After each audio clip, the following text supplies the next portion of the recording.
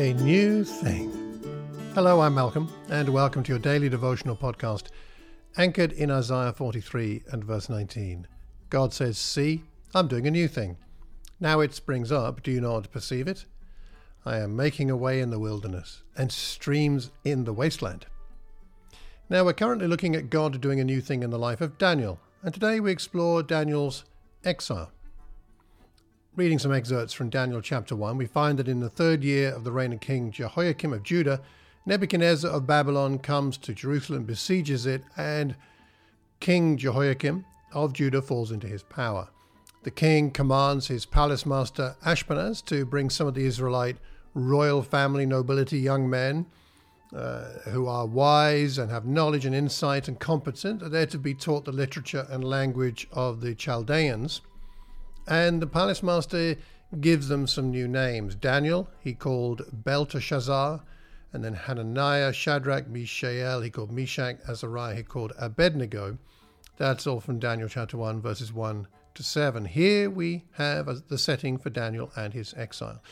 In fact, he's referred to by his contemporary Ezekiel in chapter 14 of Ezekiel, verses 12 to 14, who compares him there to Noah and Job. You can look that passage up if you like. Quite an accolade. Daniel is in exile. He's 1,000 miles from home. He has been removed from his family, his society, his culture, and his religion. His liberty is curtailed. He is a persecuted minority. He has a new language to learn, and he doesn't know his way around. He's been given a name he didn't ask for and a job he didn't ask for. Ultimately, his convictions are tested by this exile. I don't know about you, but I wouldn't want to swap places with Daniel. And yet, aren't you and I in a similar exile? What I mean is that when we decided to follow Jesus and we took on the persona of a disciple and made Jesus Lord, we came home.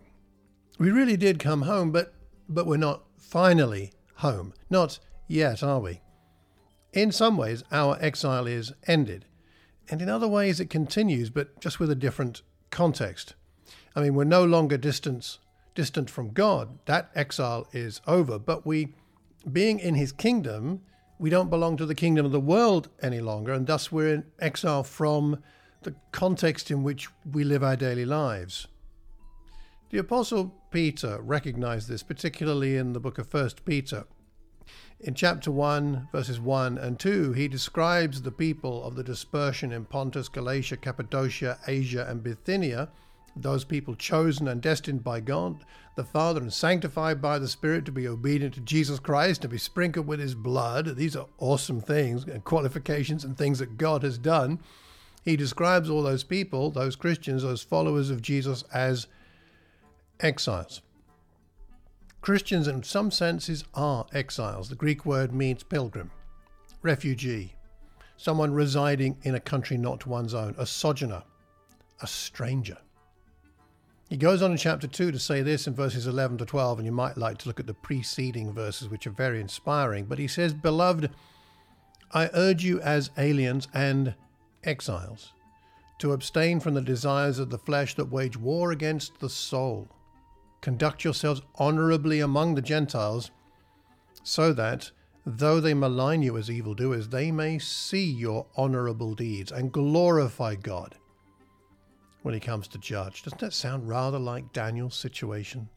Someone who God used to express honorable deeds and glorify God.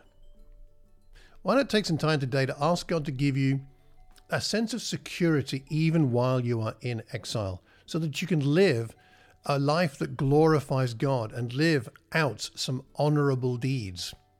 Ask God to give you Daniel-style confidence even in your exile. I hope you find your heart, your life, your congregation, and your world inspired by God doing a new thing. Until tomorrow, take care and God bless.